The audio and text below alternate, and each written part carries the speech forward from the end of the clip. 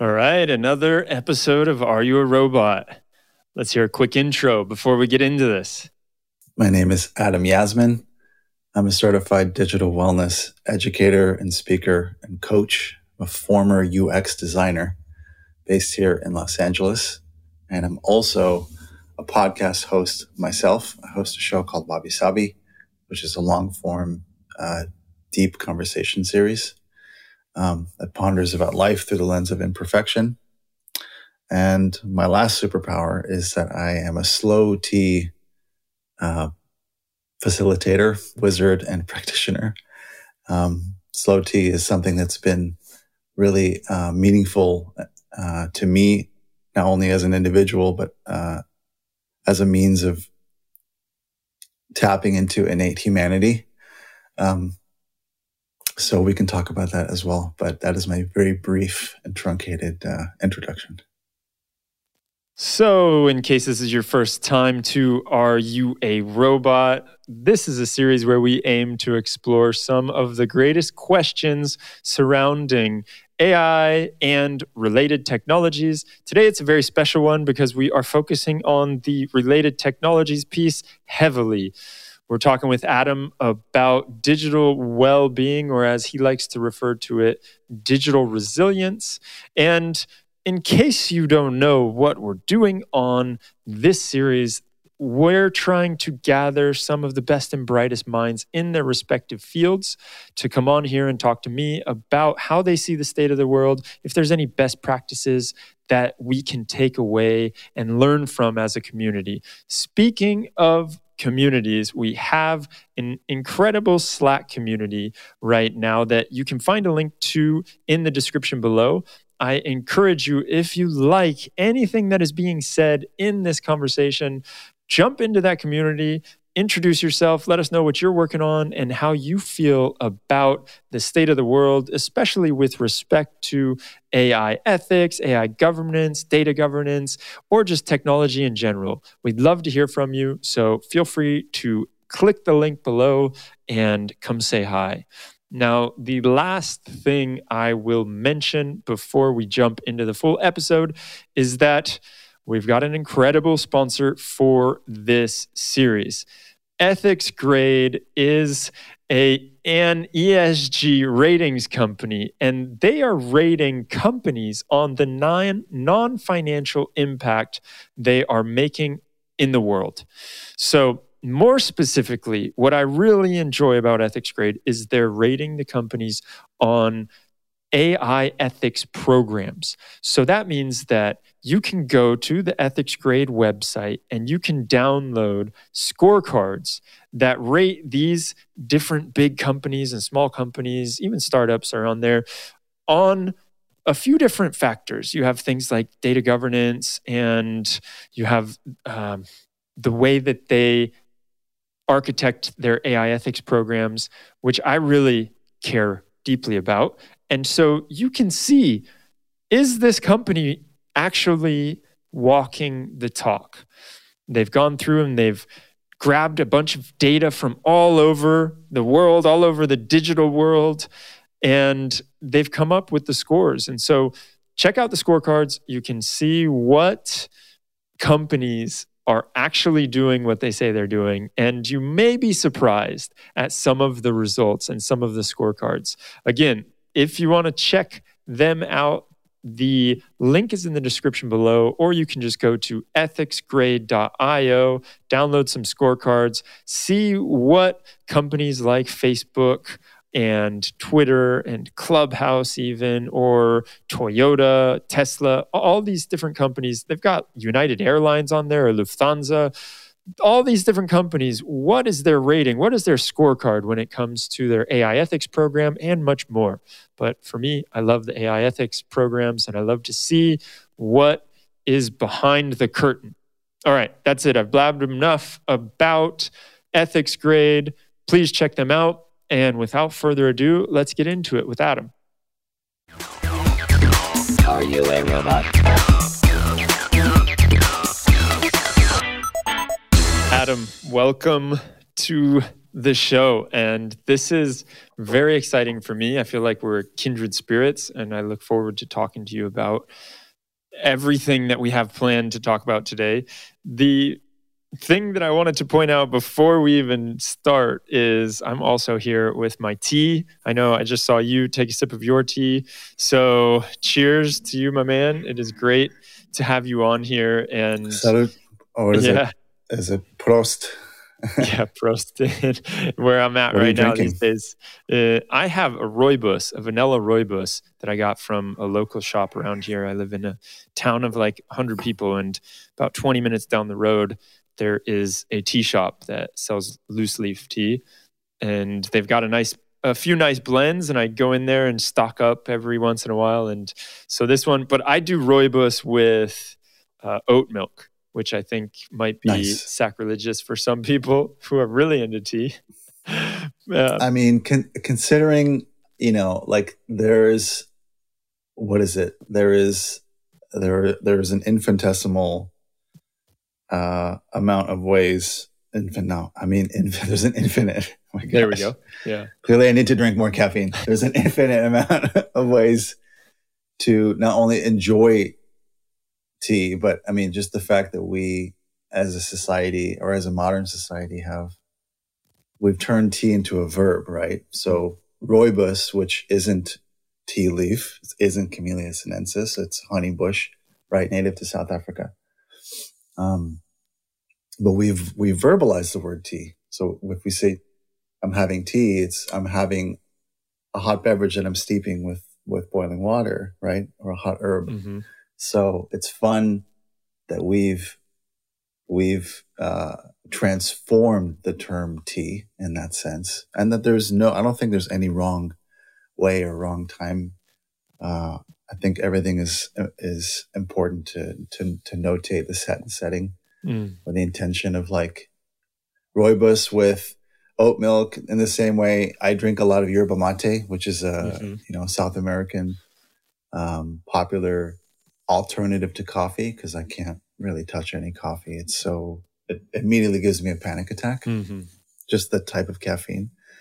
But I love mate, but I don't like drinking mate in the traditional style. Oh, I was going to ask if you have the whole setup. Tastes good to me. I don't do the gourd with the bombilla, though I love the idea behind it, and the fact that it is a communal and kind of a very ritualistic way of drinking together. But, I brew my mate in my French press, and I'll sometimes also make a latte out of it with oat milk and maybe a drop of honey. And that too is probably totally sacrilegious to the fervent mate drinkers. So yeah, exactly. But the good thing is there's no rules in tea drinking.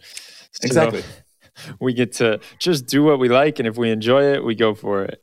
Now, as much as I would love to talk to you for the next hour about tea, I know we came here to dive into the digital well-being and really look at how this last year has been for many of us a drastic change. And even before that, I remember when I moved to Spain in 2010, smartphones still had not become a thing there. And so I left the US where smartphones were a thing, very much a thing. And then I went to Spain and they weren't yet. So you didn't have people that were walking around with their smartphones, looking at their smartphones as they would walk into traffic or cross the street or whatever. And then I watched that catch up. And by like 2011, 2012, it became normal to have that everyone had a smartphone and that we were looking at them and spending more time on them. So instantly, when I think about digital well-being, I remember that time pre-smartphone. And then I remember, or I think about now and where we're at and how it is becoming a struggle, or for some of us, it is a struggle to unglue ourselves to technology. And so there's that whole piece.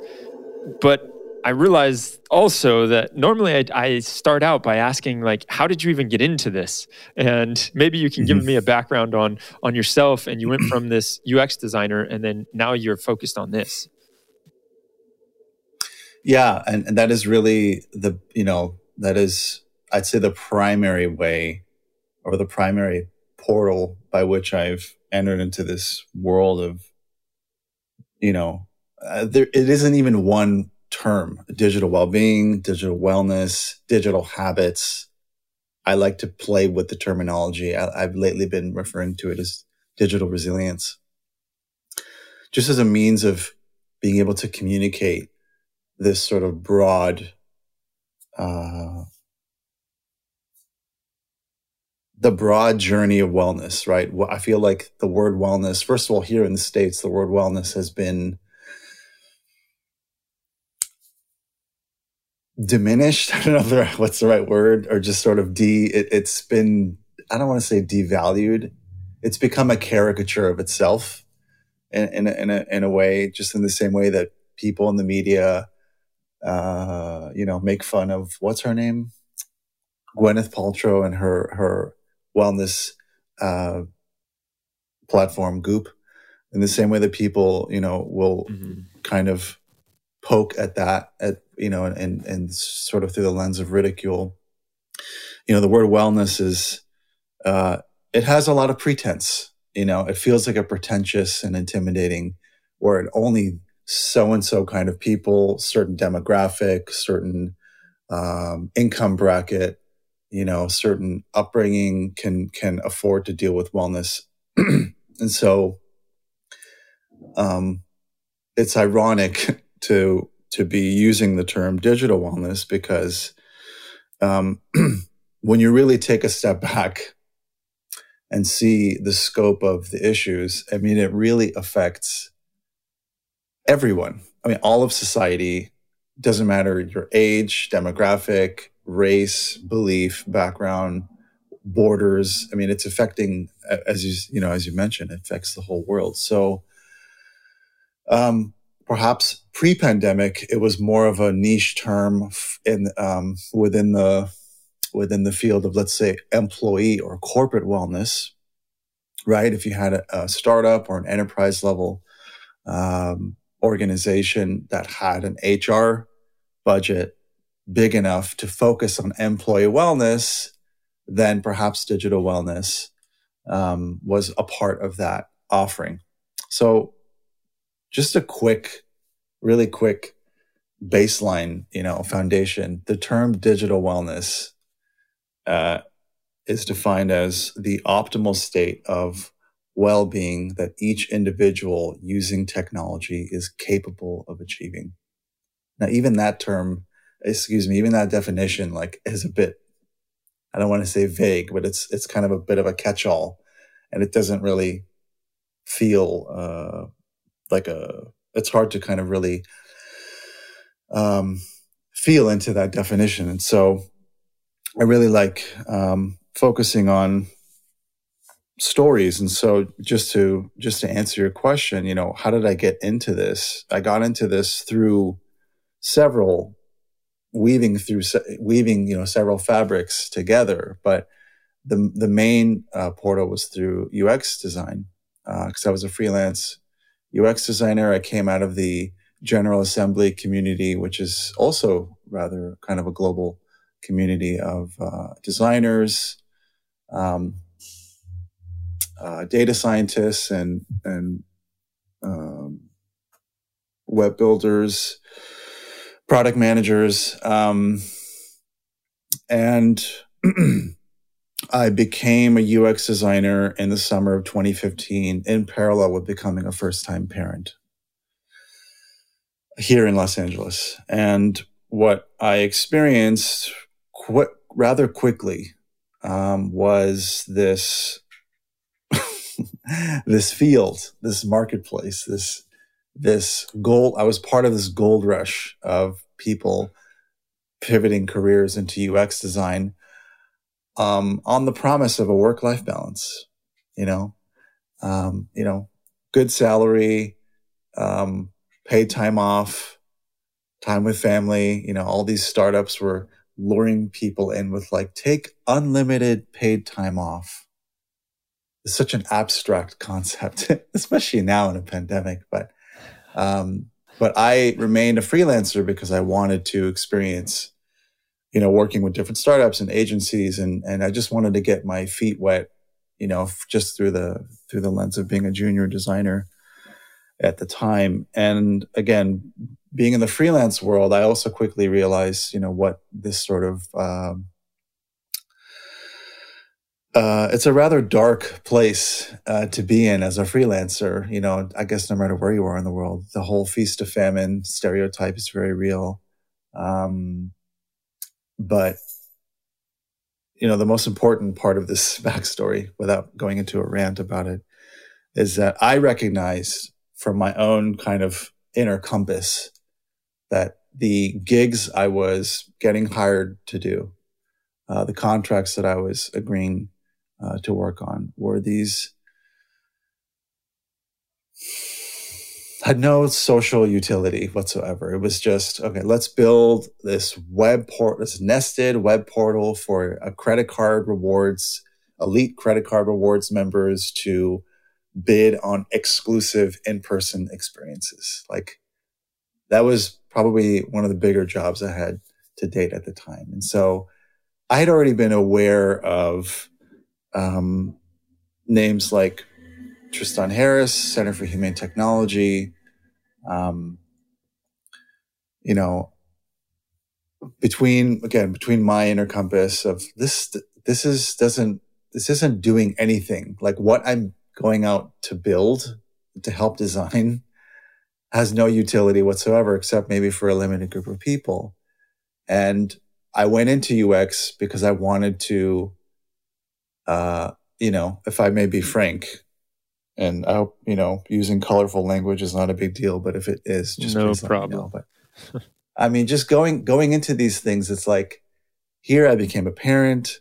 I left, being the life of an artist and a musician. I'm a bass player, to kind of settle down to do something serious that can have a big impact on a lot of people. It's like, doing these things. Why am I doing anything? It's not only to feel good, but to kind of like help unfuck the world, basically. Is like, why do anything that's going to have a big impact?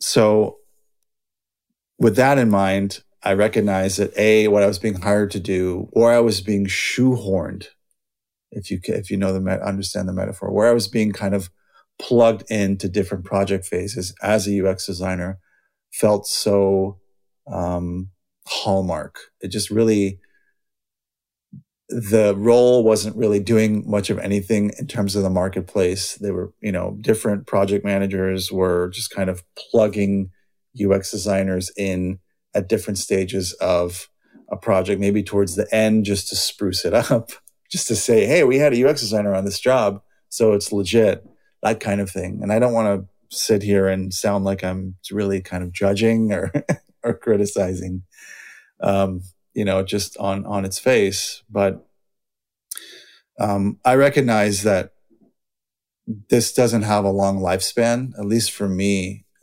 personally, because it was just a struggle. I mean, the freelance struggle was very real. And then the pandemic hit. And once the pandemic hit, it's like all races were open, basically, because pre-pandemic, there was this immediate, very strange and bizarre kind of mafiosa situation where employers don't hire talent directly. They go through this middleman, which is the recruiter and the talent farm / recruiter agency. So I had to sign up to be in all these recruiter agencies, right? 5 or 6 or 7 of them, to then be a part of a roster of possible talent to match with employers' needs, right? Up to the discretion of the recruiter. So that alone was already felt very unsafe because you then become this part of this Rolodex of talent that that employers can plug in or take out at their discretion at any whim. There's no more full-time work. There's no more benefits. There's no more longevity. It's like we can have people in for as little as 2 days or as long as 2 years as an independent contractor with no benefits. So that was already a scary scenario pre-pandemic. Then the pandemic hits and there's no more local marketplace. Now it's a global marketplace. And so then I immediately realized that because of, platforms like Fiverr and Upwork and Indeed, I'm now competing with very talented designers in every corner of the galaxy, competing for the same carrot, and we're underbidding each other to get the job. And so I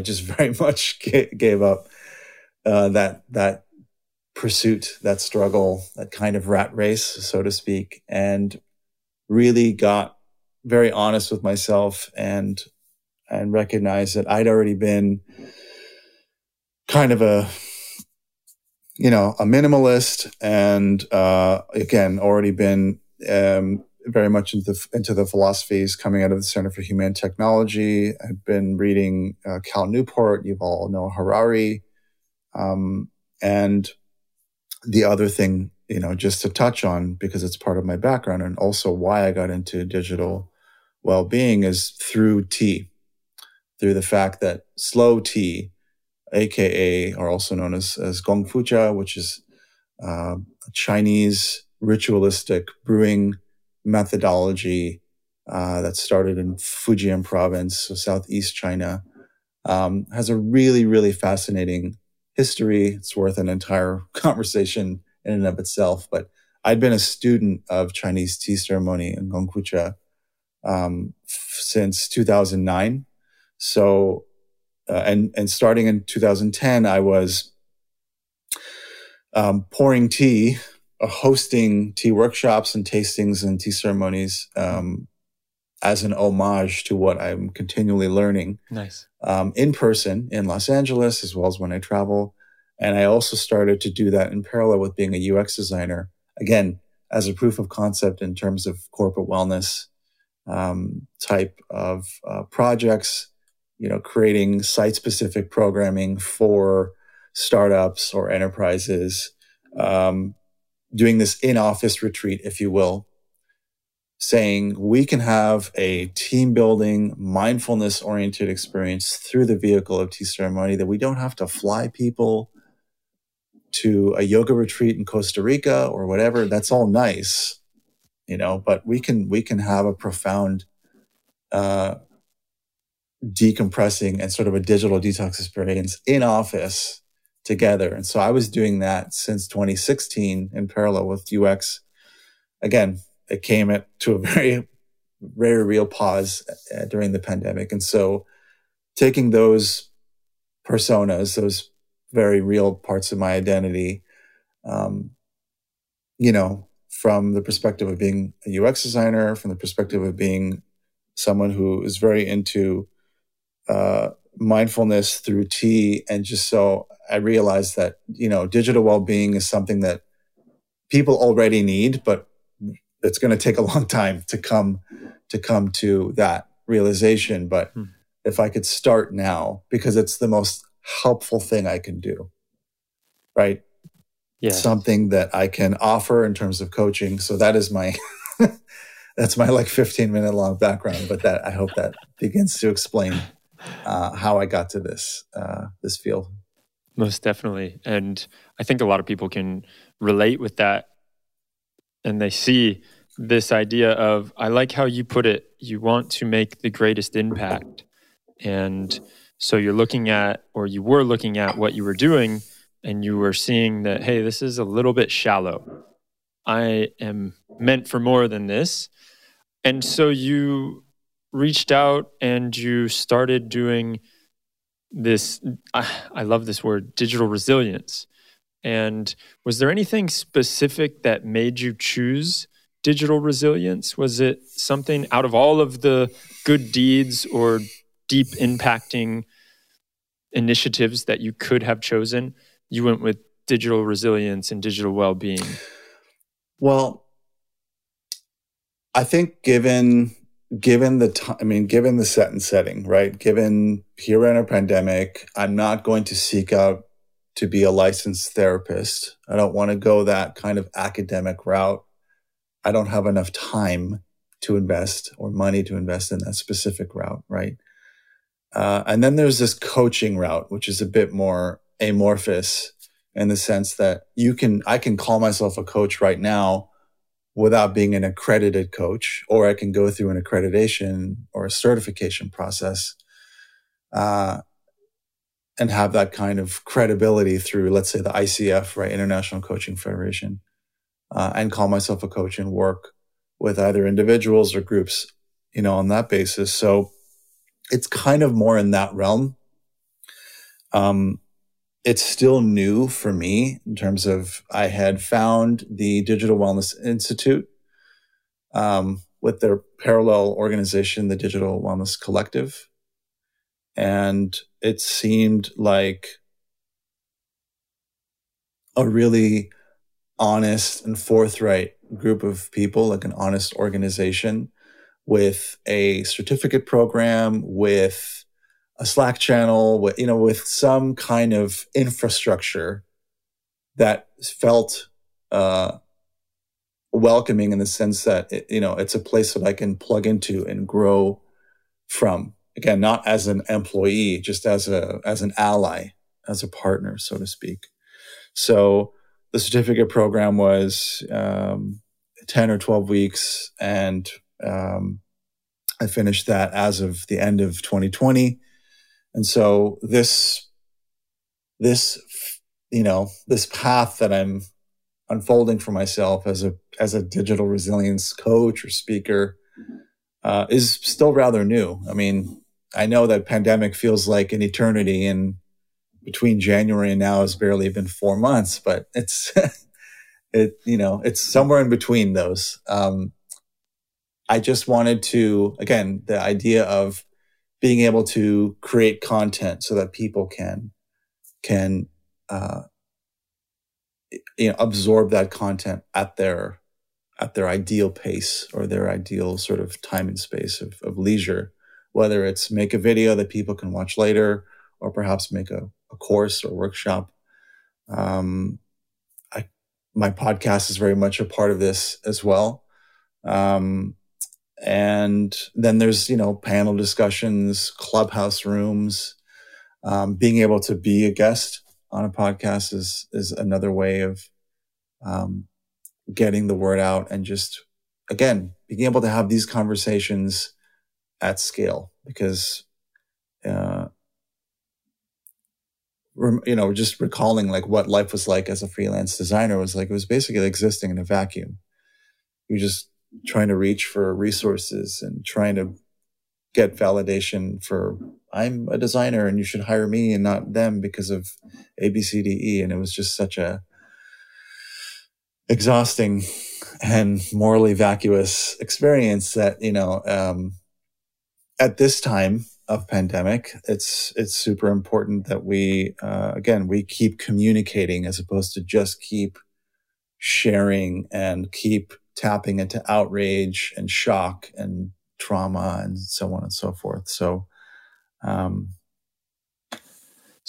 hope that answered the question.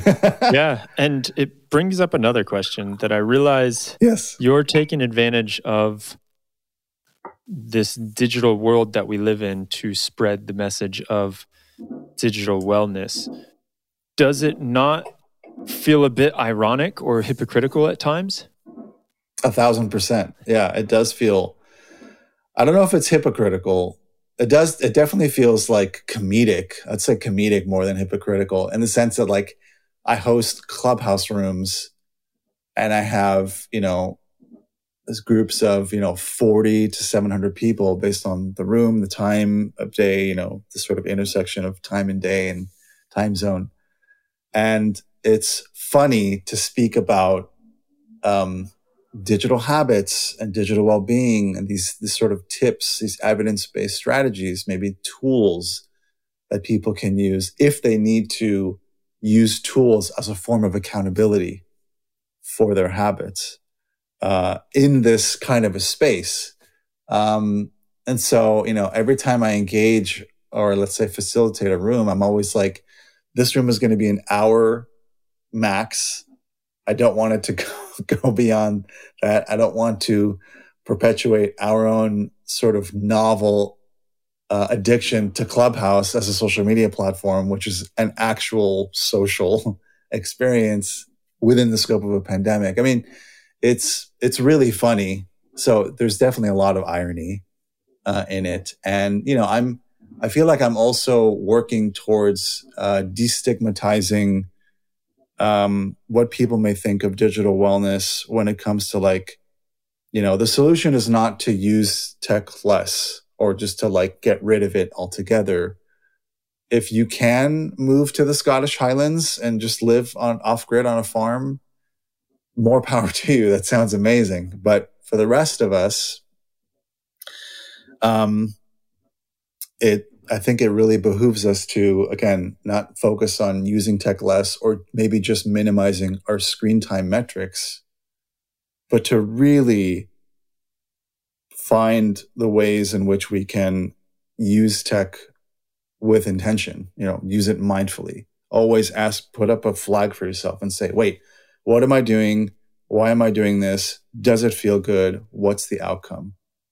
It may not be those 4 questions. You may not give yourself 5 minutes to really think about it, but just to have this self-awareness process, perhaps through, emotional intelligence, playfulness, that kind of thing. There's a lot of different ways, depending on the individual or the group I'm able to work with or speak to. I mean, there's so many different ways to focus on this. Yeah, let's go into those a little bit, because I have on my phone right here, when I open it up, I have only the front page as being a screen that I don't think you can see but it's empty and it just says breathe. Yeah.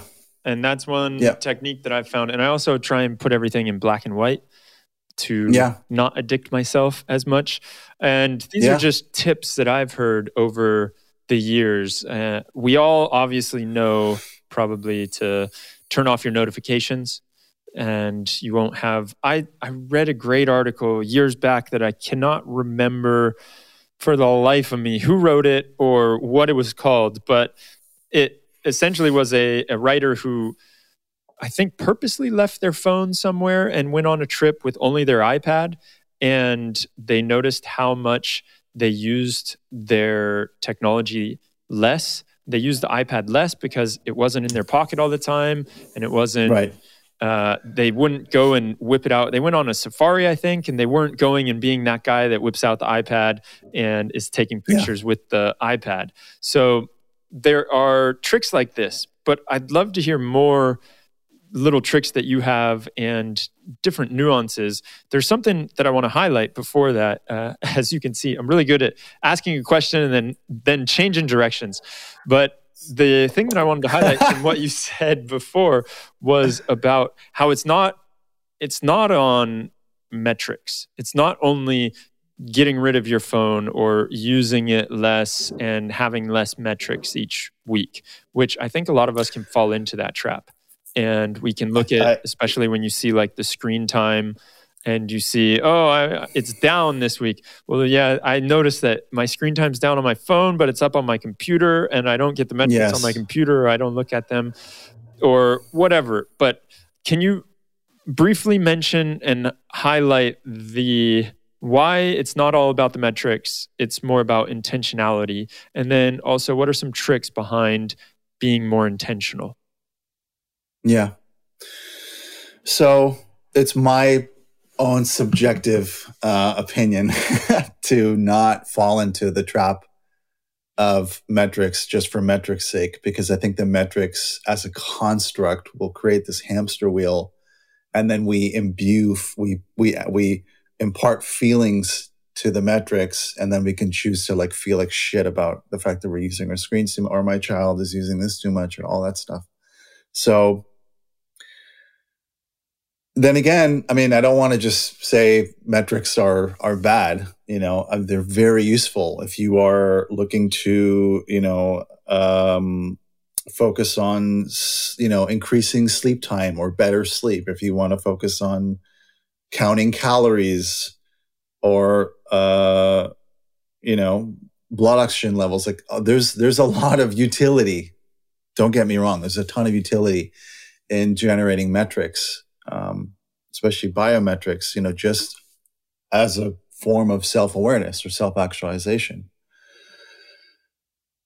But in a pandemic, we are relying, we as individuals, families, distributed organizations, teams, as teachers and students, as a society, we are relying so heavily on connectivity, right? On screen usage for social purposes, that it's really important to focus on, quality versus quantity, because, again, we know, at least most of us know, perhaps most of your audience, knows, the listeners here, that we live in an attention economy. We know that when we use social media, as a free platform, that we ourselves are the products. We know these things, thanks to these, almost household names like Yuval Harari, Tristan Harris, Center for Humane Tech. And also most recently, I just read Kevin Roos's new book, Future Proof, which is, I highly recommend if you haven't read it yet, or at least listened to an audiobook version, is phenomenal. It's totally, in terms of, again, not just AI ethics, but but like automation and living in a pandemic, right? And sort of the risk of your job, your white collar job, so to speak, being automated. It's amazing. So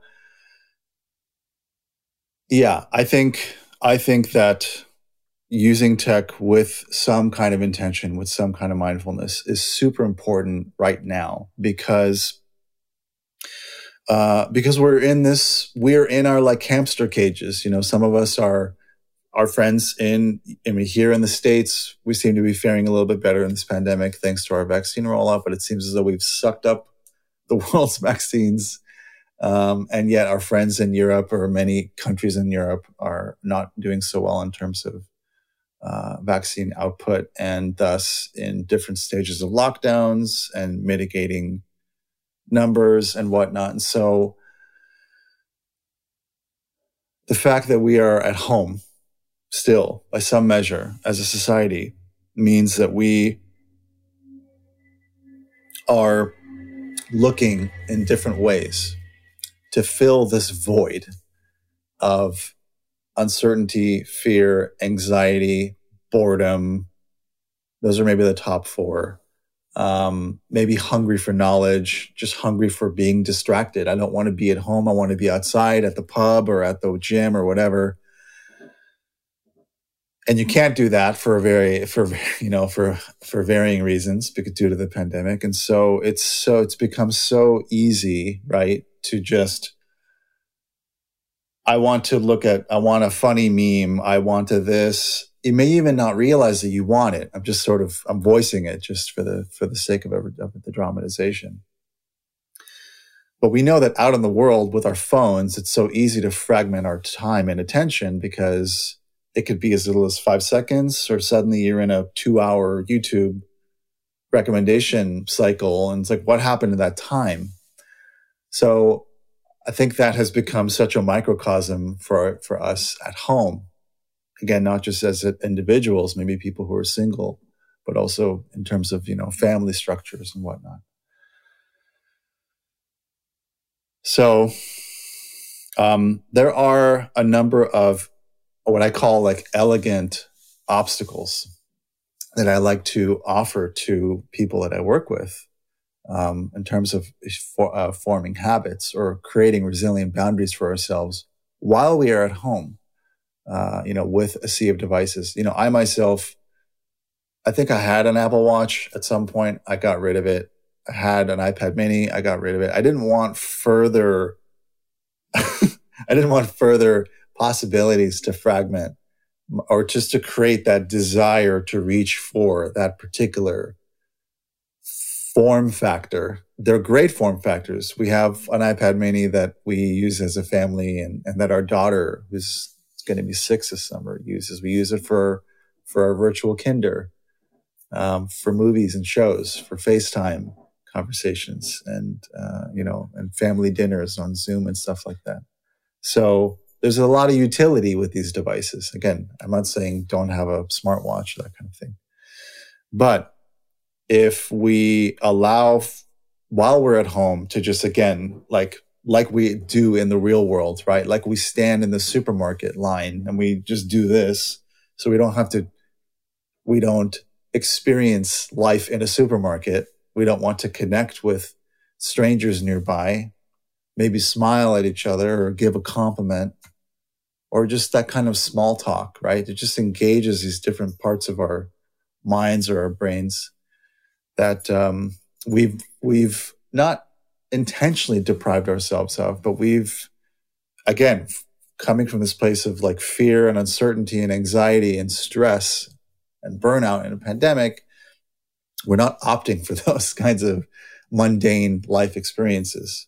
So we keep going into the devices when we're out in the world, and very much so while we're at home. And so when I say creating elegant obstacles, I mean something I like to do during business hours that may be useful to the remote workers listening to this, is to tether your phone to one spot in the house. So maybe your office, if you have an office in the house, or maybe a desk or a table or a nightstand or a chair or something.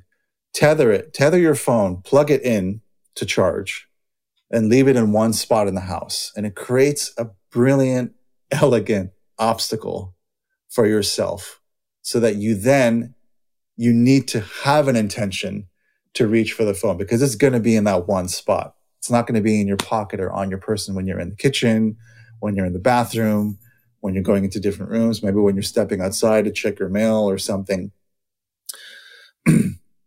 So that way you suddenly have a desire, you have an intention. Oh, I want to send Dimitrios a text. I want to ask him a question. So then I then have to have the desire, go from where I am in the house to the spot where the phone is, engage in the activity.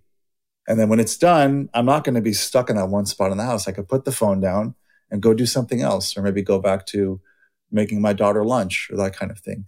It is this interesting kind of hackable way to basically engage in what we call digital minimalism, or what Cal Newport, the author of Digital Minimalism, has, I guess he coined the term, which as a tech philosophy, it is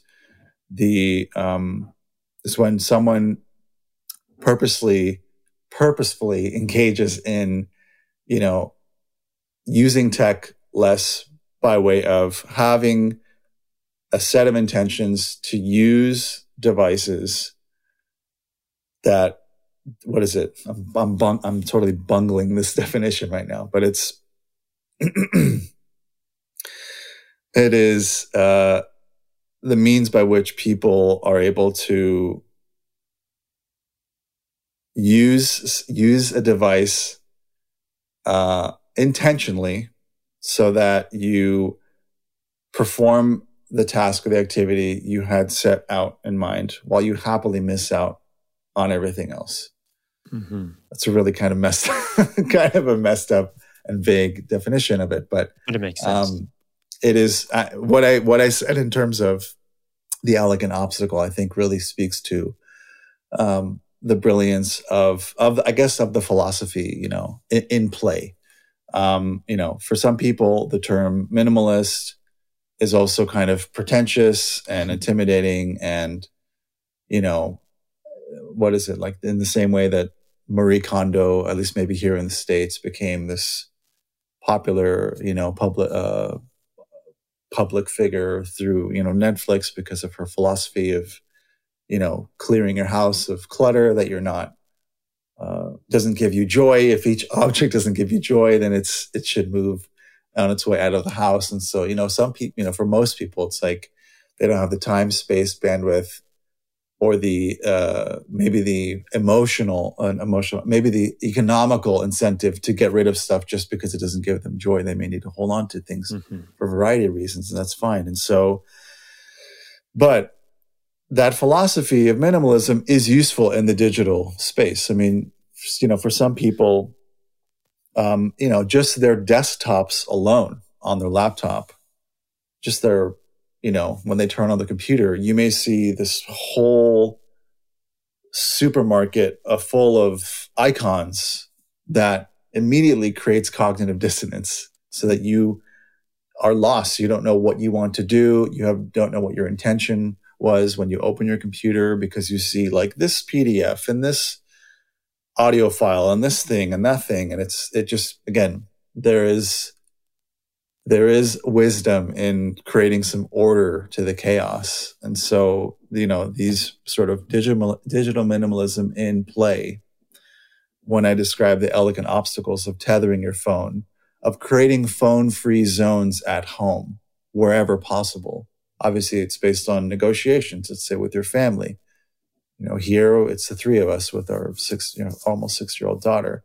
If I can create the dining room table to be a phone-free zone, then we can engage in eating a meal together that is more present, more playful, cracking jokes, whatever.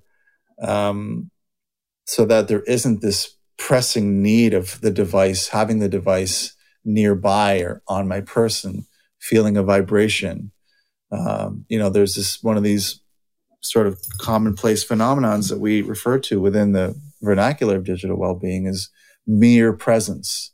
The mere presence of a phone, statistically, based on a lot of research, will already distract you. Just having the phone nearby within your scope of vision will already make you feel like maybe someone's trying to reach me. Maybe there's a notification that came in, those kinds of things.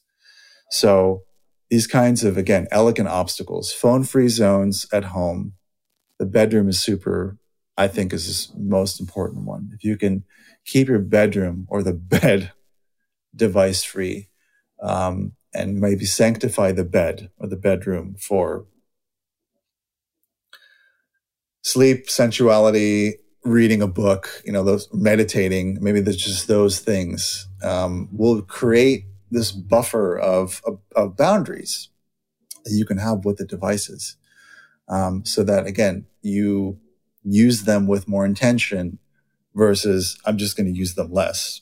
It really just depends on how you want to approach what your goals may be, if you have goals based on what kind of usage people want. But those are like some really loose tips, that really don't cost anything in terms of like investing in a tool or an app.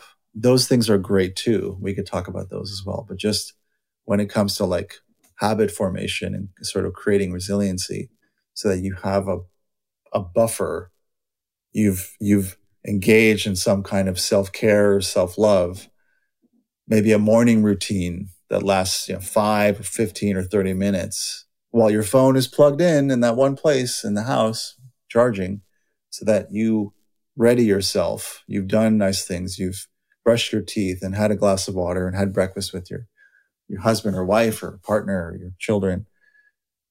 And then comes whatever, 8:30, 9 o'clock, and then you can reach for the device and you're able to respond to things as opposed to just react to the stress hormones that, come with notifications and stuff. I find it interesting what you talk about with the tethering, because I do that also. And that's another reason why I have on the phone, on the home screen, I don't have any apps on there, so that when I look at that home screen, I have to know what I'm doing. It's not like I just click on a random app because it's right there.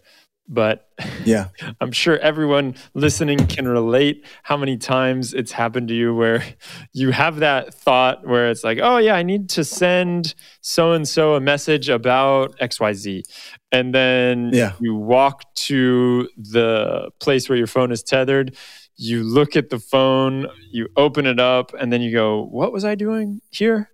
Yeah. Or you say, just to play on your example, you wanted to send your friend a text. So you go to the phone, but then you pick it up and you see 3 notifications from and you get lost Twitter, in the news, notifications. and an email, and then boom, you're in an entirely different experience that you're then struggling to do the thing that you wanted to do versus responding or reacting in quick turnaround time, because this is the thing that we've agreed to as a society. We're going to respond to work-related emails within 70 seconds, right? We're going to respond to work-related emails after 11 p.m. And what is it? 50% of remote workers are responding to work-related emails after 11 p.m. Maybe that's just here in the States, but well, as my wife likes to say, she tells me that I don't work from home. Now I live at work. And that's her way of putting it for me. So I do notice that there is that piece of it. And it is very easy to get caught up and just go down the spiral. And so what I wanted to ask you, though, is this idea of wanting to escape. It's like this escapism that we have with our phones or with technology or whatever it is. And you mentioned it briefly when you talked about sitting in the supermarket line or standing in the supermarket line or being wherever it is where you're waiting or you're in between. Or at a red light in your car. Yeah. You're in between things and you just pick up the phone or you start messing around with technology because we can't sit still. And I'm wondering if you have thoughts on that idea of just being with yourself instead of needing something to entertain you, even if it is for these 2 seconds in between a red light or while waiting at a supermarket. These different scenarios, I feel like, are the perfect opportunities for us to just take a deep breath. It's so hard to remember to do that. And it's so easy to just grab the phone because of habits we formed, maybe. Do you have any ways or tricks that keep you from grabbing the phone or keep you from using tech in those scenarios? And if so, what are they? Yeah, it's, I am no saint. So I am also very transparent when I say that I'm guilty of engaging in those kinds of reflexive behaviors. Sitting in my car at a red light or in traffic, or perhaps even standing in line at the supermarket. As a parent, you may see, I don't know if you're a parent or not, but I mean, you may have seen parents at playgrounds. They get to the they push the buggy or the stroller. They get to the playground, kids playing, okay, kids engaged, boom, device. I'm already right. I'm disengaged from like my job as a parent to entertain and protect and love, the child. And again, no judgment on parents. I also have done this as well. But if you can afford to take a deep breath as opposed to just reach for information for the scope of 15 or 30 seconds, right? If you can take a deep breath, maybe you can't take a deep breath, but you can just notice yourself wanting to do that. That's another interesting habit that we can form for ourselves, is just to notice it coming, and then the desire goes because we have to engage in whatever. We have to get to the cashier. We have to push the accelerator and drive the car. If we can make space for just being in the moment. If we're at the playground, we're outside. Maybe there's a breeze. Maybe there's leaves. There's a tree. If you can, in the same way that we, we'll want to reach for the device to just quickly send a text or check an email, or there was a buzz that came in, and so I want to just see what came in so I can get that dopamine hit to respond to something that has come to me to demand my attention in that small unit of time. It's not going to go anywhere.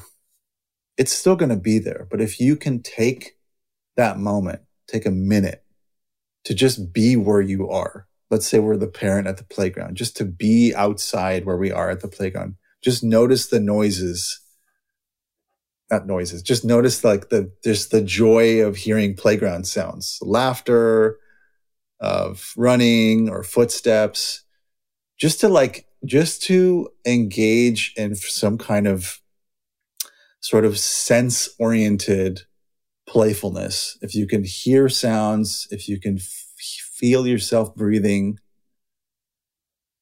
if you can feel a breeze on your skin or on your head, I have a bald head, so I can definitely feel a lot, I could feel a lot in terms of sensation. And if you could just engage, again, it takes time to engage in the habit of just noticing, so that you notice that desire of, I'm just going to reach for this thing I need to respond to whatever. It may be a stressful thing. It may be just I'm bored and I want to just fill this vacuum of boredom. I think this whole like death of boredom is quite dangerous, actually, because as a species, we've invented everything. We've been creative. We've written poetry and thought of music or rhythms or art, or like written, a love note because of that space of so-called boredom, right? Yeah. We really do need time to just think and maybe just to lean on, again, Cal Newport's book, Digital Minimalism. One of the biggest points he brings up in that book is this, modern tech use as a means of what he refers to as solitude deprivation. We've deprived ourselves of solitude, boredom, thinking, reflecting, considering, right? Critical thinking. We've deprived ourselves of solitude because of either our individual desires for dopamine hits with devices, or maybe just as a society, this is what we do. We don't talk to strangers anymore. We stand in the supermarket and we look at our phones like a bunch of zombies because that's what we do. It's just normal, right? So, and a lot of the stories that he brings up in the book when it comes to solitude deprivation is just, what was it? Abraham Lincoln prided himself on like having a cabin separate from the White House so that he can go there and be free from distraction to decide on the issues of the day, right? Writers and musicians and authors and artists, they sanctify that so-called solitude because that's where creativity and inspiration comes from. So again, it's really hard to do in a pandemic. I'm aware of the irony of the situation. But when it comes to those elegant obstacles, there's more chance to create a little bit of solitude. For some people who live their lives time boxing their day because they have really heavy schedules, I highly recommend blocking out 30 minutes to just call it ? Leave it for boredom, inspiration, whatever you want it to be. Maybe you could do something different every week, but just like time box that 30-minute in the week to just think about a decision you need to make or something. Don't just let it be another scroll of, TikTok videos. Mm-hmm. Again, there's a reason why we want to be entertained too. We don't want to just throw that away. But if we can sanctify that solitude, for some people who are living alone, who are single, living alone in this pandemic, I don't want to lean so heavily on solitude. Maybe instead, I would say, instead of scrolling through TikTok or Instagram to like something, reach out to a friend or family through a FaceTime call. Have an actual conversation. Even though we're talking to pixels, it's still a representation of that person that we love and care about, So yeah, without really going into the granular aspects of it, those are just things that I wanted to mention in terms of that question. So as we're winding down, I wanted to ask you about this idea of detox and digital detox and how you feel about those, if you practice any of them. I know I've heard some people, they take a day out of the week or they take an afternoon out of the week. I've heard others who take the whole weekend off. Do you do any of that? I do a variation of it through my tea practice, right? My slow tea. For me, slow tea is the most reliable portal into a digital detox. And it's something that I can plug in to different parts of my day or just to like once a day or something. Because for me, slow tea encompasses time, reverence, mindfulness, and just really to slow down, because there's lots of small tools that are delicate and fragile that are imbued with lots of character or personality. And each tea experience is a profoundly unique experience, like a thumbprint or a tree. So that's my digital detox, which is really at its core was the proof of concept of doing tea as a form of corporate wellness. For other people, they like taking, it's like a version of what, Judaism does in terms of a Sabbath, right? Take a day off. Take a day off, turn the thing off, engage in whatever, go on a hike, be outside, go to the beach, read a book, play with your family. Like it could be any one of those things. And it takes willpower, especially in a pandemic. It takes a lot of willpower to follow through with that, So, or it could be any kind of negotiation that you may want to, have with your family or your loved one if you live, with others at home during this pandemic. It could be the rule is, no social media, no emails, but we'll like watch movies and programs, on Netflix or HBO or whatever, because it's a communal thing. It's something we can engage in socially.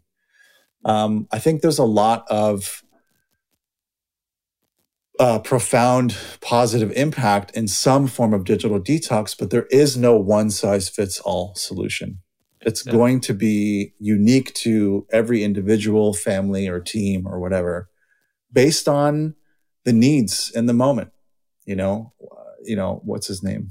What was it? Walt Whitman. Just one of these iconic, timeless authors. Just like I am going to travel by train and boat and get to this cabin that's off grid and just like be far away from everyone and be completely free of distraction and receive no letters and no one's going to knock at my door, so I can focus on whatever the craft or just to wait for inspiration. Again, we can't do that in a pandemic, but we can constantly adjust, right? We are adaptable creatures. Right? We're resilient people. We can figure out ways to create a break or some kind of digital detox that may be just the scope of a meal, just to have a mindful meal, right? There will be one meal a day that you'll have, during this pandemic at home, right? During the week where the phone is on airplane mode. Nothing can reach you, but you can either be alone or with your family or loved ones and just have a meal and just to savor it, to have it be this multi-sensory experience so that you can actually engage in smell and sight and touch and taste and time.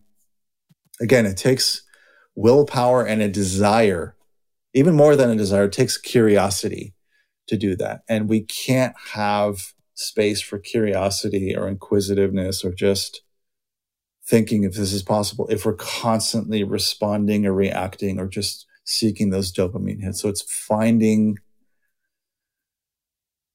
the space, creating the space, and building upon our own innate resiliency to just make a little bit of space, make a boundary with our devices so that we can engage in what makes us human, which is just kind of playful, inquisitive, tinkery.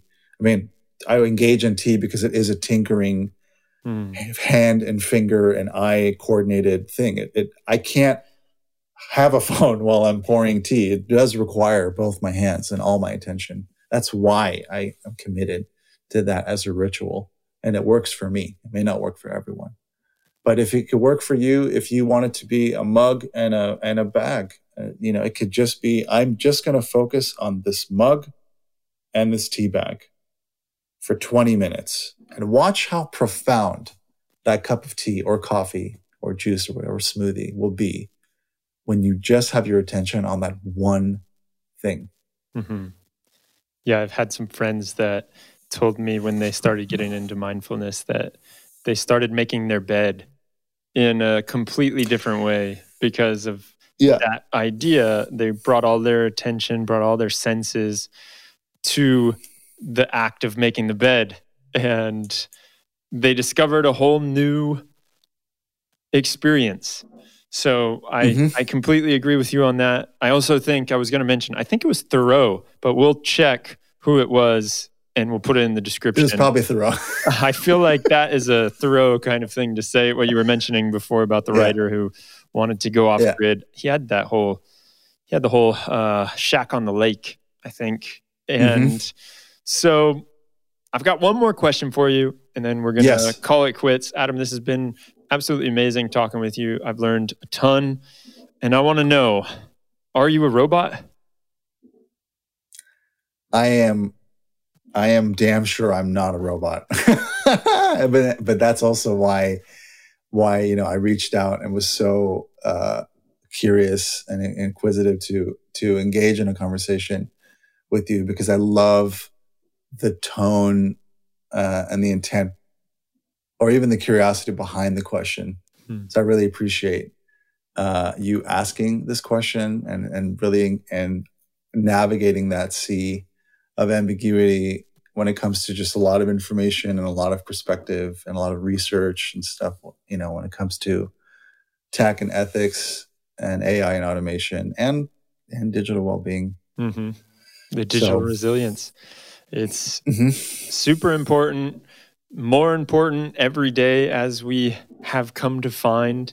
It is the pandemic that really made it clear for all of us, but it was always there, right? So I cannot thank you enough for coming on here. I really appreciate your perspective and the way that you're able to give me these little tips and tricks, some things that I had already been doing, and you show me the next stage of it. So thank you again. And I encourage everyone out there to jump into the digital resilience movement. I know that for myself, it has been very effective in just the idea of intentionality behind using your tech and not letting your tech use you. Exactly. Yeah, just to ask yourself, at the very least, just to ask yourself, how does this make me feel? Do I feel good when I use this or when I do this? So, Dimitrios, thank you for having me, and I look forward to, maybe the next chapter to this conversation. Exactly. Hopefully. Great. Well, take care, Adam. You too.